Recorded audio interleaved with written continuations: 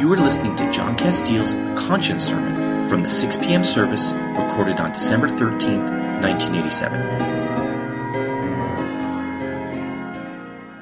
There are several other miraculous things that have happened that are right now in the process of documentation, so that we can be sure that they are in fact miracles that of God's grace and that they have time to prove themselves out.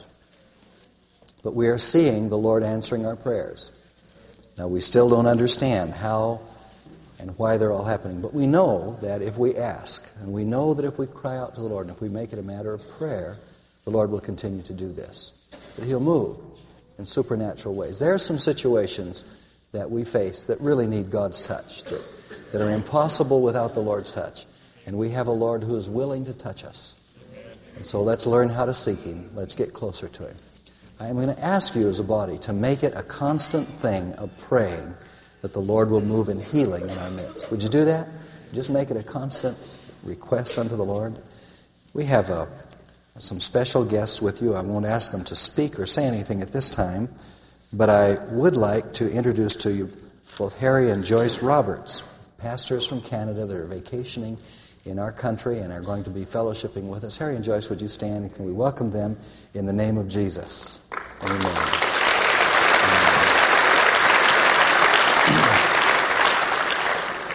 Harry and Joyce have served as missionaries in Africa and have pastored a church in Canada and are just waiting upon the Lord now to kind of get refreshed in their hearts and spirits. And they came down to our beautiful weather to get away from the snow. And one thing about our snowstorms is they don't last very long and make it nice. Are you happy in Jesus tonight? Amen. Praise the Lord. Open your Bibles with me, if you would, to 1 Peter chapter 2. We're going to go through some scriptures very, very quickly. And as we talk about this issue of conscience,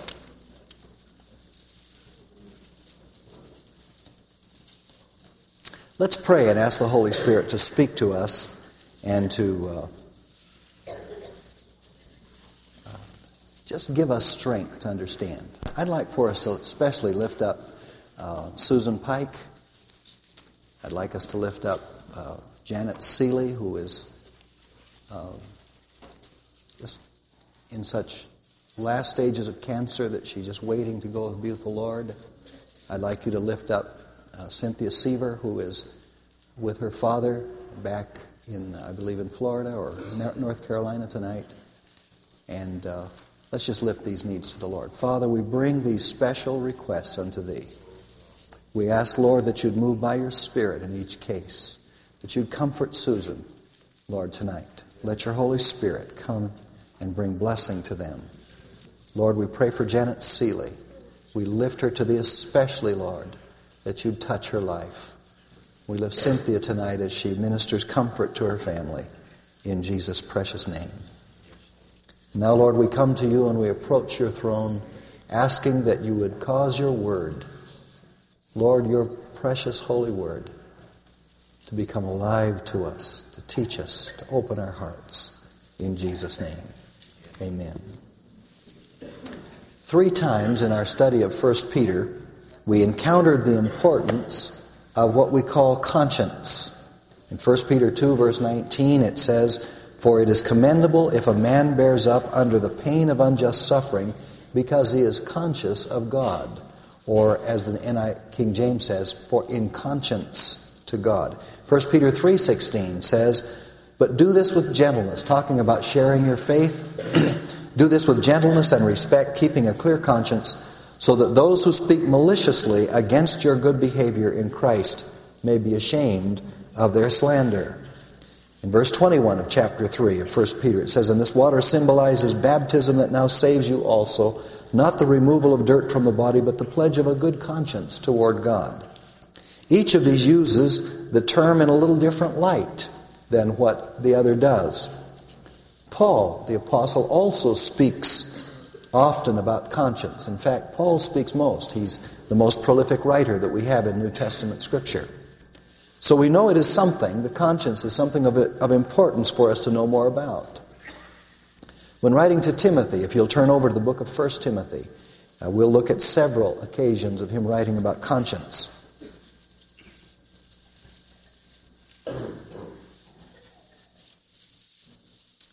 In verse 5 of chapter 1 of 1 Timothy, it says, "The goal of this command is love, which comes from a pure heart, and a good conscience, and sincere faith. Some have wandered away from these and turned to meaningless talk." And so Paul says that many Christian experiences of his day had become empty talking, empty religious rhetoric, if you please, because the individual had turned from love that came from a pure heart and from a good conscience and from sincere faith. If you'll look in his writings in verse 18 and verse 19 of the same chapter, "Timothy, my son, I give you this instruction in keeping with the prophecies once made about you, so that by following them you may fight the good fight, holding on to faith and a good conscience. Some have rejected these, and so have shipwrecked their faith." Again, he's saying that many people ended up in shipwreck in their walk with God because they did not hold to faith and a good conscience. Again, keeping our life directed and victorious seems to include a conscience, or that is good before God. The requirements for deacons' ministry in chapter 3 and verse 9. Paul requires that those who serve as deacons or official servants of the body, much like we would call our ministering servants at Grace Chapel, our watch care leaders and the officials over the various areas of ministry, including the pastorate, says they must keep hold of the deep truths of the faith with a clear conscience. Now notice, they must know the faith and they must understand the Word of God, but they must do this on the basis of a clear conscience. It's no good to have the understanding of God if your conscience is not clear. Now Paul ends his inclusion of conscience with the insight that false teachers operate with a damaged conscience in chapter 4 of 1 Timothy, verses 1 through 2. He says, "The Spirit clearly says that in the latter times some will abandon the faith and follow deceiving spirits and things taught by demons." In other words, Paul is saying that there will be people that will leave the true message of the gospel and will follow teachings that come from demonic sources. Many times they themselves will hear the demonic. Other times they will just follow the teachings of the demons. He says in verse 2, "Such teachings come through hypocritical liars whose consciences have been seared as with a hot iron." Now notice the various kinds of conscience. We have good conscience, now we have clear conscience, and now we have a seared conscience. And those who bring in these heresies or these wrong teachings are those who have seared consciences. And he says, seared as with a hot iron. In Titus chapter 1, verse 15, he talks about the characteristics that go along with people that are having problems with their teachings. He says, "To the pure, all things are pure, but to those who are corrupted and do not believe, nothing is pure. In fact, both their minds and consciences are corrupted." Isn't it amazing how some people can see evil in everything? And everything they do, a good thing, can become an evil thing. The Bible says these kinds of people have both their minds and their consciences corrupted. So now we add to the good conscience, the clean conscience, and a seared conscience, a corrupted conscience. Paul explains his own testimony in 2 Timothy chapters 1 and verse 3. "I thank God," he said, "whom I serve as my forefathers did, with a clear conscience, as night and day I constantly remember you in my prayers." Again, in Acts 23 and verse 1, we find when Paul was giving an answer to the Sanhedrin who rejected his message and who rejected his experience with the Lord. There were people that thought that he was a heretic and thought that he was worthy of death. And so he explains how that the Lord came to him in Damascus and illumined to him and spoke to him and set him on this way. And so he says in verse 1, Paul looked straight at the Sanhedrin and said, "My brothers, I have fulfilled my duty to God in all good conscience to this day. It was important to Paul how his conscience was.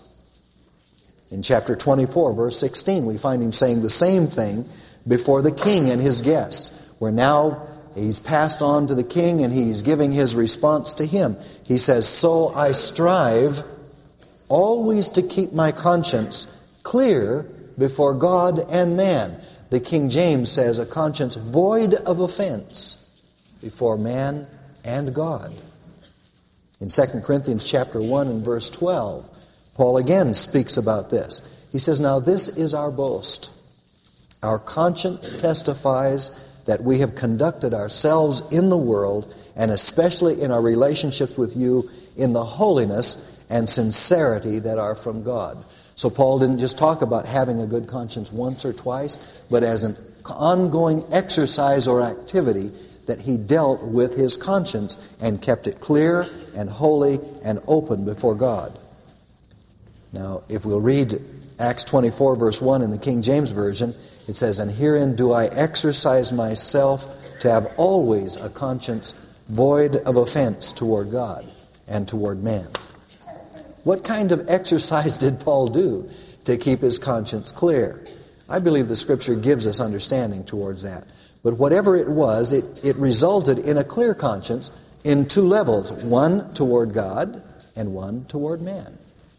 Now, one of the problems that we have today when people come to the Lord is that many times they clear their conscience before God and then try to go on with ministry and relationships while their conscience is not clear towards people. Now, before we get into clearing our conscience towards people, we have to be careful about one of the issues of conscience. And that is that we can't let Satan come around now from the other side and bring us into condemnation about trying to be at peace with everyone, especially those who don't want to be at peace with those who are going to walk with God. If there's one thing that the Scripture does not tell us, it does not instruct us to go out and try to make amends to those who oppose the gospel or who oppose and who maliciously lie about those who walk with God. In fact, we don't find Jesus ever following the Pharisees after one of his messages and saying, "Dear fellows, can we settle our problems?" Because he knew that anyone who took spiritual leadership would have problems. But he's not talking about that. He's not talking about problems that you have because you live righteously. He's talking about the times that you and I make mistakes and have issues that are unsettled between us and God and us and people. Now, just as you know that when you regard sin in your heart and you don't cleanse it, the Scripture says God will not hear you, even so it is with people. That we have, when we come to the Lord, sometimes our prayers are not heard because of issues that are unsettled still with people. John the Baptist talked about repentance, and he said that we should do works meet for repentance. True repentance will bring a cleansing and a clearing of our hearts before God.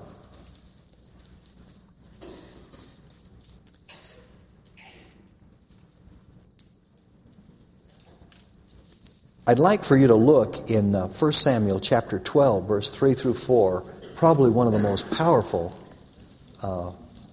times and displays of a righteous man and his conscience before God and before the people. Samuel had served the people for many years. He had been a righteous man. He had been the one who had followed the Lord and been their judge. And now as he sets up Saul to be king, and he ordains him and anoints him, Samuel realizes that his ministry now is going into a time of it's ended. And he takes on a new dimension in the kingdom. And so he stands. Verse 1 of chapter 12, Samuel said to all Israel, "I have listened to everything you said to me and have set a king over you. Now you have a king as your leader. As for me, I am old and gray, and my sons are here with you. I have been your leader from my youth until this day. Here I stand." Listen to this. This is the kind of leadership we need in the church today. Leaders who can stand before the people and say, "Here I stand. Testify against me in the presence of the Lord and His anointed. Whose ox have I taken? Whose donkey have I taken? Whom have I cheated? Whom have I oppressed? From whose hand have I accepted a bribe to make me shut my eyes? If I have done any of these, I will make it right." The people responded, and they said, in verse 4, "You have not cheated or oppressed us," they replied. "You have not taken anything from anyone's hand." Samuel said to them, "The Lord is witness against you, and also his anointed is witness this day, that you have not found anything in my hand. He is witness," they said. Isn't that a precious thing? This man who had served all his life could stand before the people and say, "Whom have I wronged? Whom have I oppressed? Whom have I taken anything from? If there is anything, let's clear it up now before I leave this office. Let's get it right before us and before God." And the people could respond with one heart, "You have never taken anything of ours. You've never oppressed us. We have no fault in you." He says, "Let God be our witness." And he left his ministry in the kind of clarity and cleansing that would instill the fear of God in the people of God. I believe conscience is something that is extremely important to us today. In our studies of psychology, we find that people in our generation, because of the way we live, have a tremendous problem with conscience. And so, because men have rejected God from their knowledge, they don't see the sovereignty of God in putting within us an understanding of right and wrong. I'm amazed at how much conscience enters into people's judgment. You talk to many people that are not even in the church, and they all can condemn Jim and Tammy for their activities, because somehow in them they know what a person who walks with God ought to be. Even though they might be involved in much the same kinds of things, there is a condemnation that comes up out of people because there is a conscience that God has placed in all of us. Now, what do you do with a conscience when it's violated? Many people try to change the rules so that the conscience will reinterpret the rules.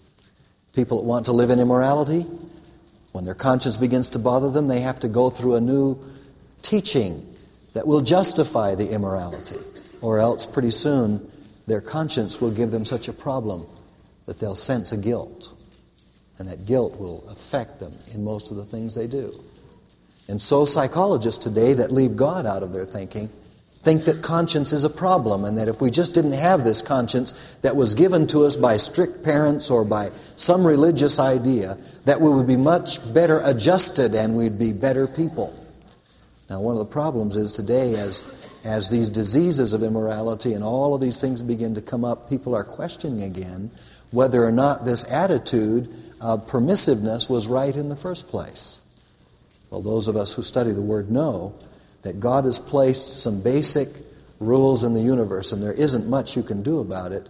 You can, as Paul did, you can kick against the pricks, you can fly in the face of God, but the only one that gets hurt is you. And so our conscience is something that is very valuable from God. It is the light of the Lord. The Bible calls it the candle of the Lord, the spirit of the man who knows. In 1 Corinthians chapter 2 and 3, it talks about a man knows, no one knows a man except the spirit of a man who is in him. Each one of us know ourselves. And that's what the word conscience means. What I know about me. Con with science, what I know about myself. And this is why conscience is such a valuable thing for us. When we come to the Lord, Hebrews tells us that He purges our conscience from dead works and enables us to serve the living God. Now, what that means, it's not the healing of memories that some people are looking at today, but what it means is that God, by His Spirit, forgives and cleanses our past sins and lifts the guilt off of us, and now we can live without those things on our conscience. And that conscience is purged. Most of us have forgotten our past sins, haven't we? Those things that we used to be involved in seem more like a bad dream. They seem like unreal to our lives. How could we ever have gotten into those things, sometimes we think, because of the powerful work of the Lord upon our heart in purging our conscience. Another thing the Lord does is He reactivates our conscience. He touches it and He rebuilds it in us so that it can become a good conscience again. However, we can sear our conscience. Or we can make it calloused by refusing to obey until finally it will not speak to us on those particular things again. And I find from time to time Christians that have a seared conscience in certain areas of their life, and no matter how much you talk to them, they just can't hear what you're saying about their offense. So Paul felt that his conscience was of utmost importance to him, so then he exercised himself. He strove, as the NIV says, to always have this conscience without offense. Now, how do we do this in our daily walk with God? I believe the way we do it is by facing conscience, and by also not just facing it, but doing something about it. I've found that I can usually depend upon my conscience to speak to me accurately. And many times I will take what my conscience tells me and I'll bring it before the Lord and I'll ask Him about this issue. Now, what am I speaking of? For you to be most effective, as effective as God wants you to be as a Christian, we need to have an ever broader scope of influence with people and with God. And so we have what I would call the scope of our influence. Let me put it on me, for example. If I've done somebody wrong, there's a person in our city that really doesn't like me. I mean, I'm sure you're surprised. Okay. But unlike some of the other people that don't like me, this fellow was working on the floor of this church. Now, I'm not a builder, and I've been told that as a builder or writer or drawer or architect, I'm a good pastor. Now, that's a fine way of saying, stay out of that stuff, John. That's what some of the elders have told me. When we built this building, we were trying to save the Lord's money, and so we bought one of the package deals. This is a Butler building. It's a steel warehouse building, is all this is. And we put bricks around it for a little bit more money to make it a little nicer. And then in the middle of it, while it was being built, our brother Jack DeBartolo in his office came in and arranged the floor and the ceiling and all this to make it into really quite a nice place. But while this was building, there were some things that happened in the building that I didn't know whether they were good or bad. You know, somebody pours a floor and it looks good to me. I'm just so anxious to have a floor. And somebody does some ceiling work and I don't know. But it wasn't my job to come in and tell the builders if they did things right or wrong or so forth. And I just come over here to pray and to see. And I was nosy and liked to know what was going on. And they would talk to me. Somehow, out of me being nice to the builders and trying to be around here, one of them got the idea that I had approved some work, okay, that I don't have any knowledge to approve or disapprove. And when the people in charge of the building came back and made him do the work over, he said that I had told him how to do this. Now, first of all, I don't know what to tell him. And if I did say it, I didn't know I was saying it. Okay? You follow what I'm saying? Now, the problem I have is no matter wherever I meet this person, wherever he has any influence at all in the city, he always brings up to the people how much I lied in the building of this church. Now, see, what happened is, whatever went on between us that was unreconciled has damaged so that I have no ministry with that person. If he came in here and his family, he couldn't hear the word from me because he's damaged. Did you know this is the reason that many family members don't come to God? Because of things that we have done that we've never made right. And one of the reasons that we don't feel free to talk to them about the Lord is because our conscience tells us there's something yet to be settled. Now, it's extremely important for a Christian to reach his full effectiveness to deal with conscience. Some of us have parents that we haven't done right to. And when we came to the Lord, we didn't make it right still.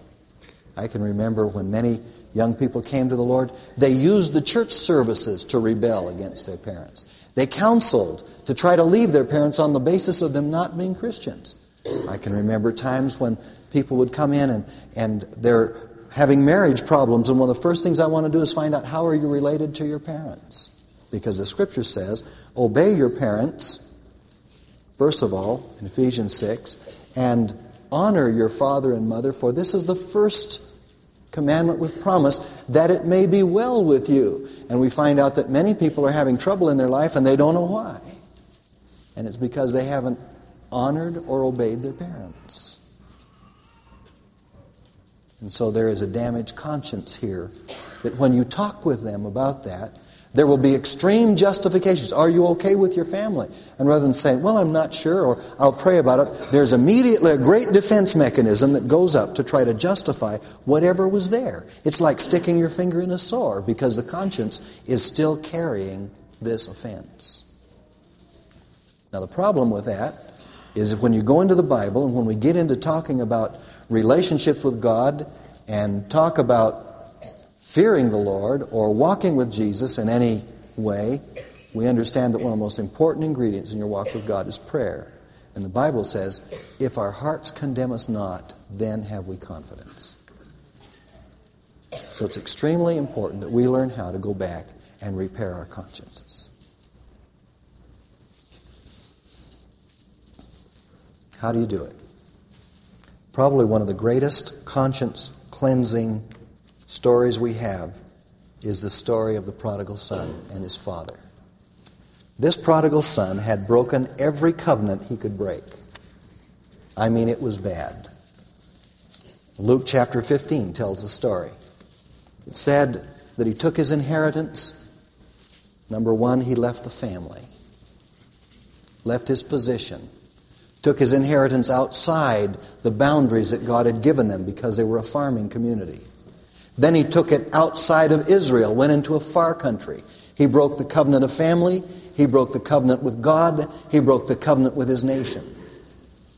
And then he wasted it on riotous living.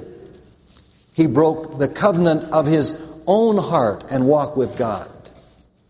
And he wasted it. And then, rather than coming back then, he went and he became the servant of a foreign person in a foreign city. And he broke further the covenant, began to feed pigs. There was very little hope for him to come back. How would he face all of these problems? The Bible tells us how he did it. He said, I will arise and I will go to my father and I will say to my father, Father, I have sinned against heaven and against thee, and am no more worthy to be called thy son. And so we find him making up an approach to his father. I want you to notice what he did. And in all of the times of repentance that we find in the Bible where consciences are healed again by the activity of repentance, we find never do we go into the details, never do we put guilt on the other person, never, ever do we just go to God and not the people, but we go to everybody that is touched by our sin.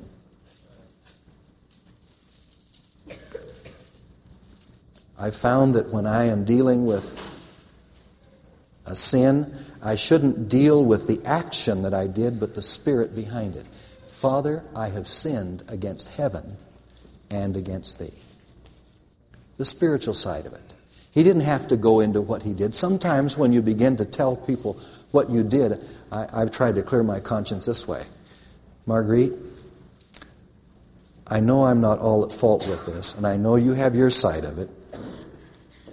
But when I replied to you after you said this, how many of you know the argument is going to continue? How many of you know that's going to happen?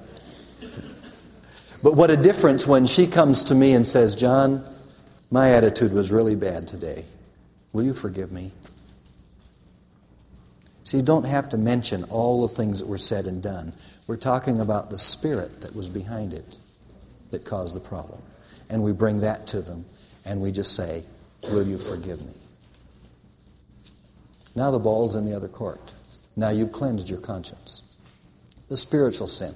Notice in Psalm 51, when David had been caught with Bathsheba, and not only had he been caught with Bathsheba, the prophet had caught him, God had spoken to him, and great judgment was about to fall upon Israel as a nation.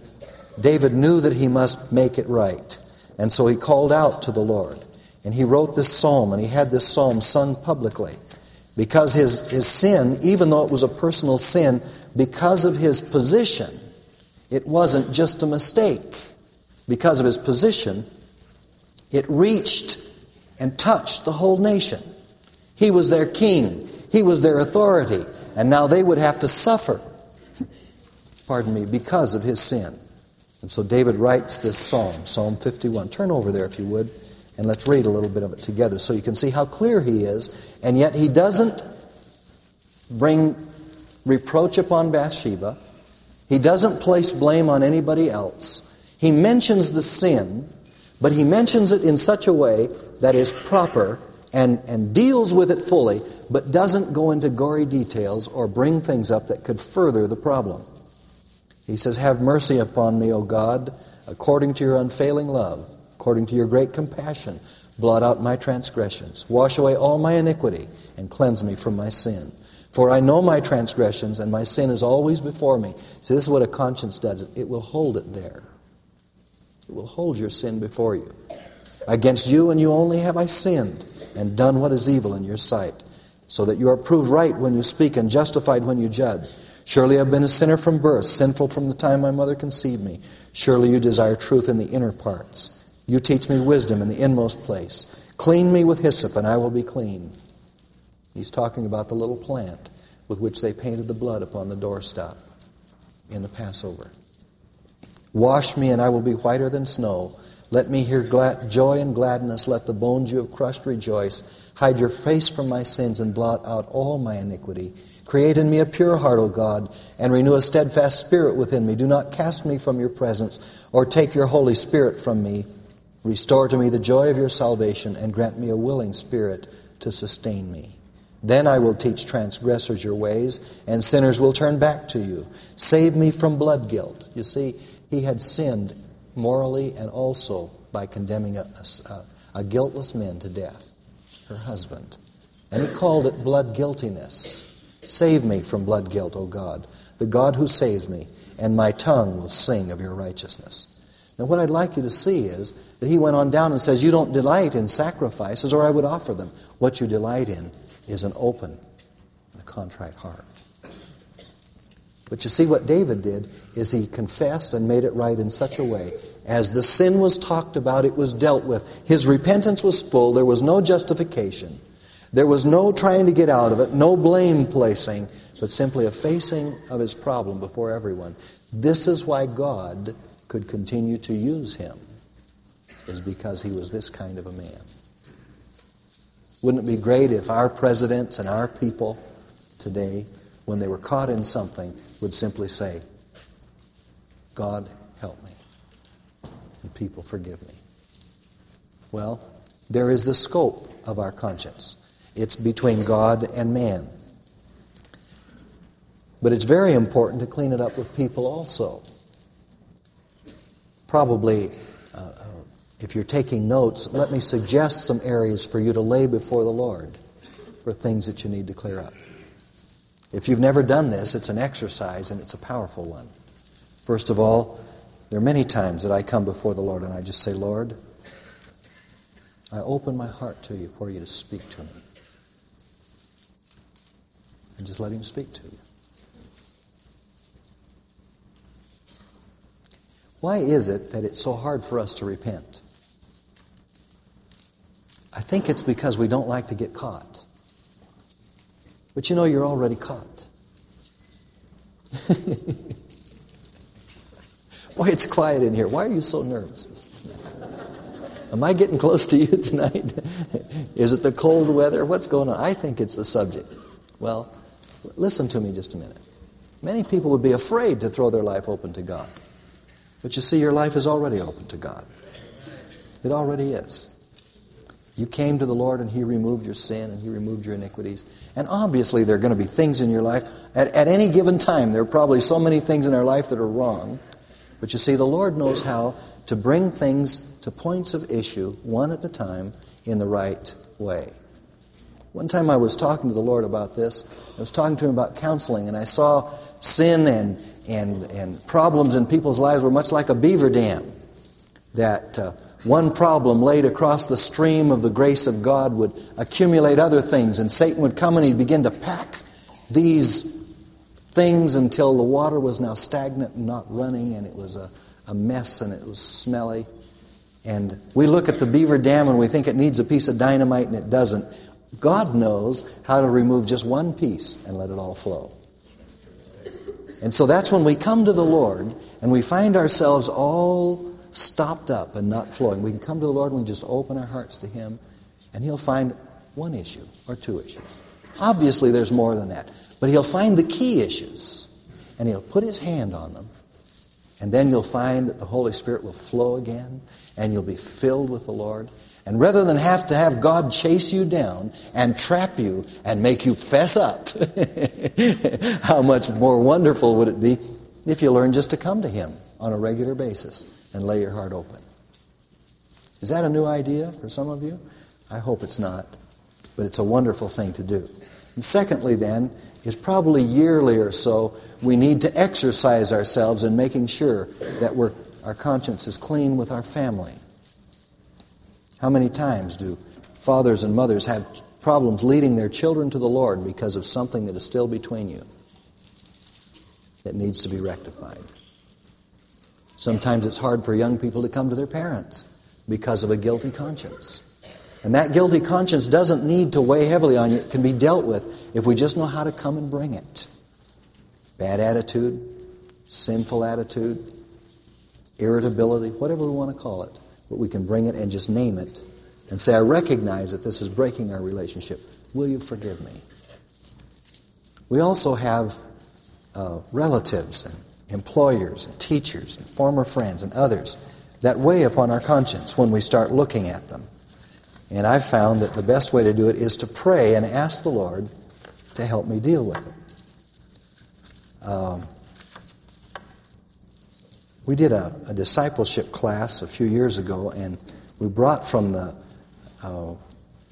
Basic Youth Conflicts course some reasons for not clearing our conscience that most of us keep.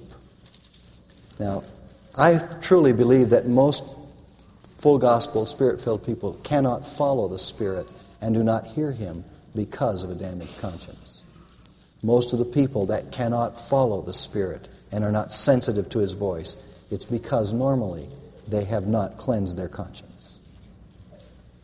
Because once that conscience is clear, there is a certain a boldness that comes into you in your relationship with God, and a certain trust in the Lord that is a very precious thing to have.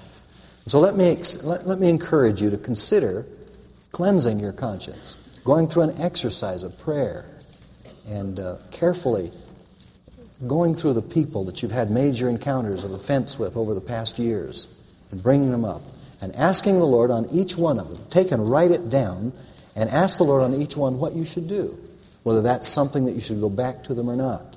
Let me go through some of these reasonings against the clearing of conscience that we usually hear.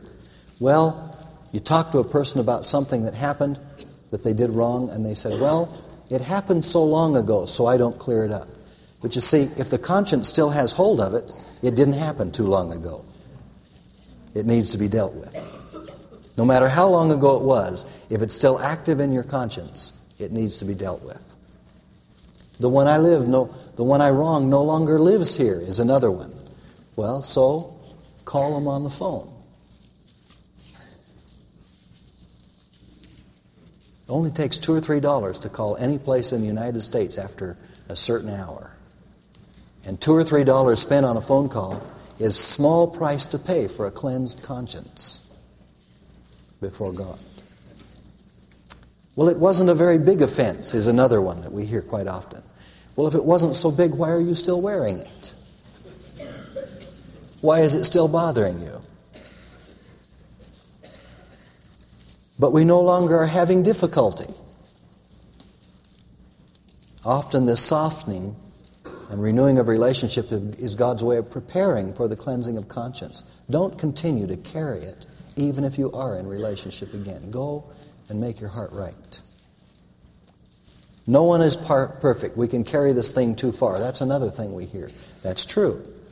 So we must be sure that this is not an attempt to lower our standards, but instead just to make sure that we're not getting out of balance. This is why, when things bother my conscience, I take them to the Lord and ask for His wisdom on what to do about them.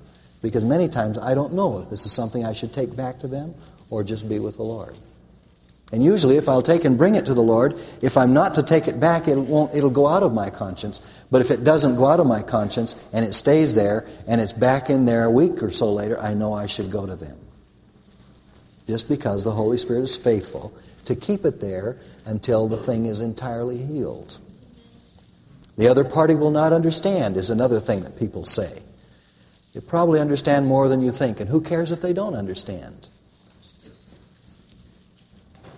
We've had times when some young person or even some older person has stolen something or taken money from a job or an employer, or has not paid their taxes, and they've gone back out of conscience and saying, I want to do this. And to their amazement, the unbelieving person understood a lot better than they thought they did. In fact, it was a real testimony that there was some reality in the life because they were willing to, as John the Baptist said, do works meet for repentance. One of the most difficult ones is correcting this will take money that I don't have. And one of the most powerful answers I've ever heard for this is it's better to owe money than have a soiled conscience.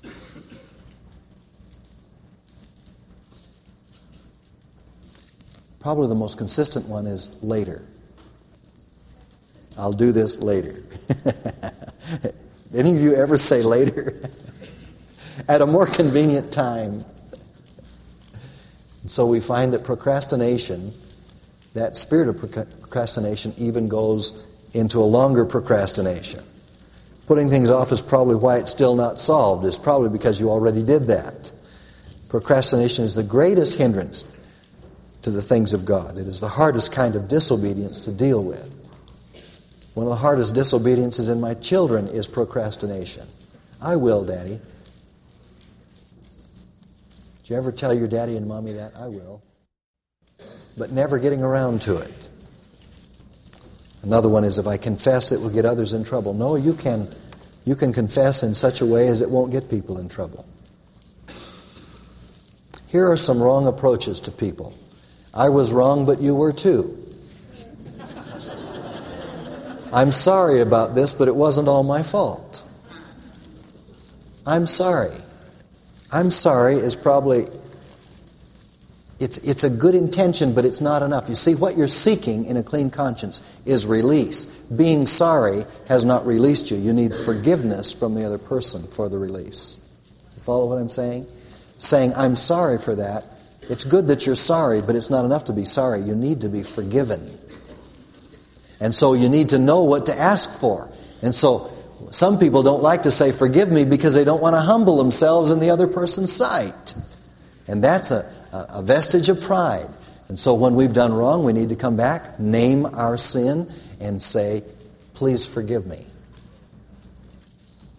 Now, if the person doesn't forgive you, at least you've asked for it.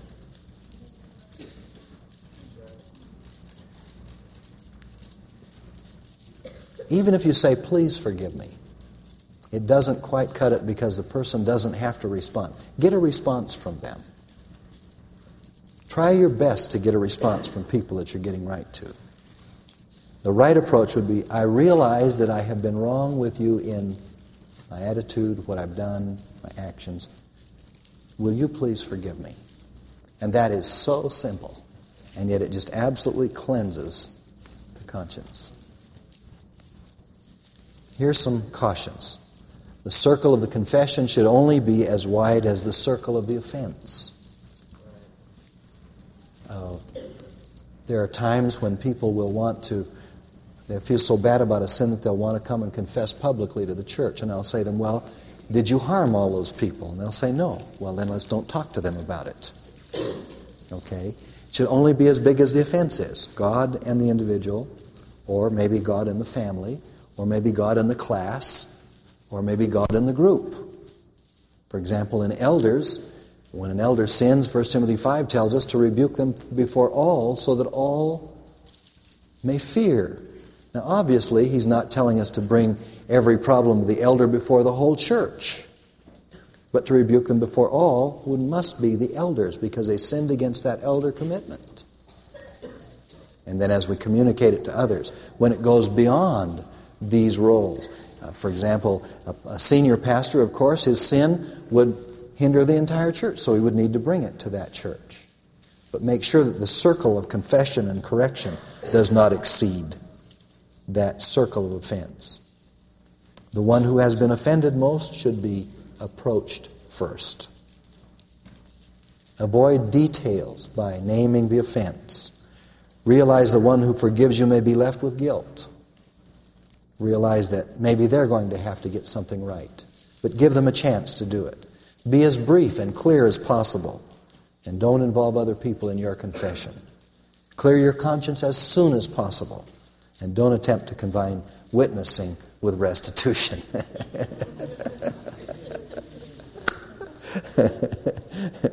Praise the Lord. We're running out of time.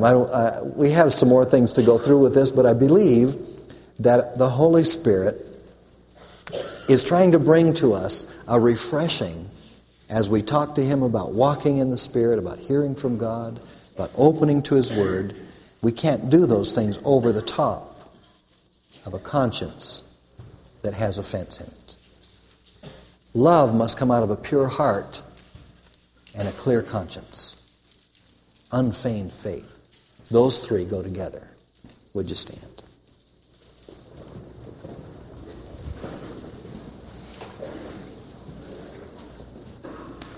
Pray with me about your own situation. How many of you will just throw your heart open to the Lord? Let Him deal with you. Father, you see our hands as we open our hearts to you, Lord, to begin a process of cleansing and renewing of our conscience. Lord, let us turn from the ways of the world that look at a conscience as something that hinders and troubles us and gives us problems. Instead, Lord, let us come back to causing it to live again and to be alive in us as your lamp, as your tool, to lead us and to teach us and to guide us. And Lord, as we open our hearts to you, give us wisdom on how to deal with each occasion, with each offense. Give us wisdom, Lord, on how to clear our conscience again. We pray, Father, that you'll purge our conscience from dead works to serve the living God. And we give you praise. In Jesus' name. In Jesus' name. Lord, let there be right relationships between us. Forgive us our debts as we forgive our debtors, Lord. Lead us not into temptation, but deliver us from the evil one. Deliver us from all of these harmful influences of our past failures by directing us again in the name of Jesus. And we give you praise. Amen. Praise the Lord.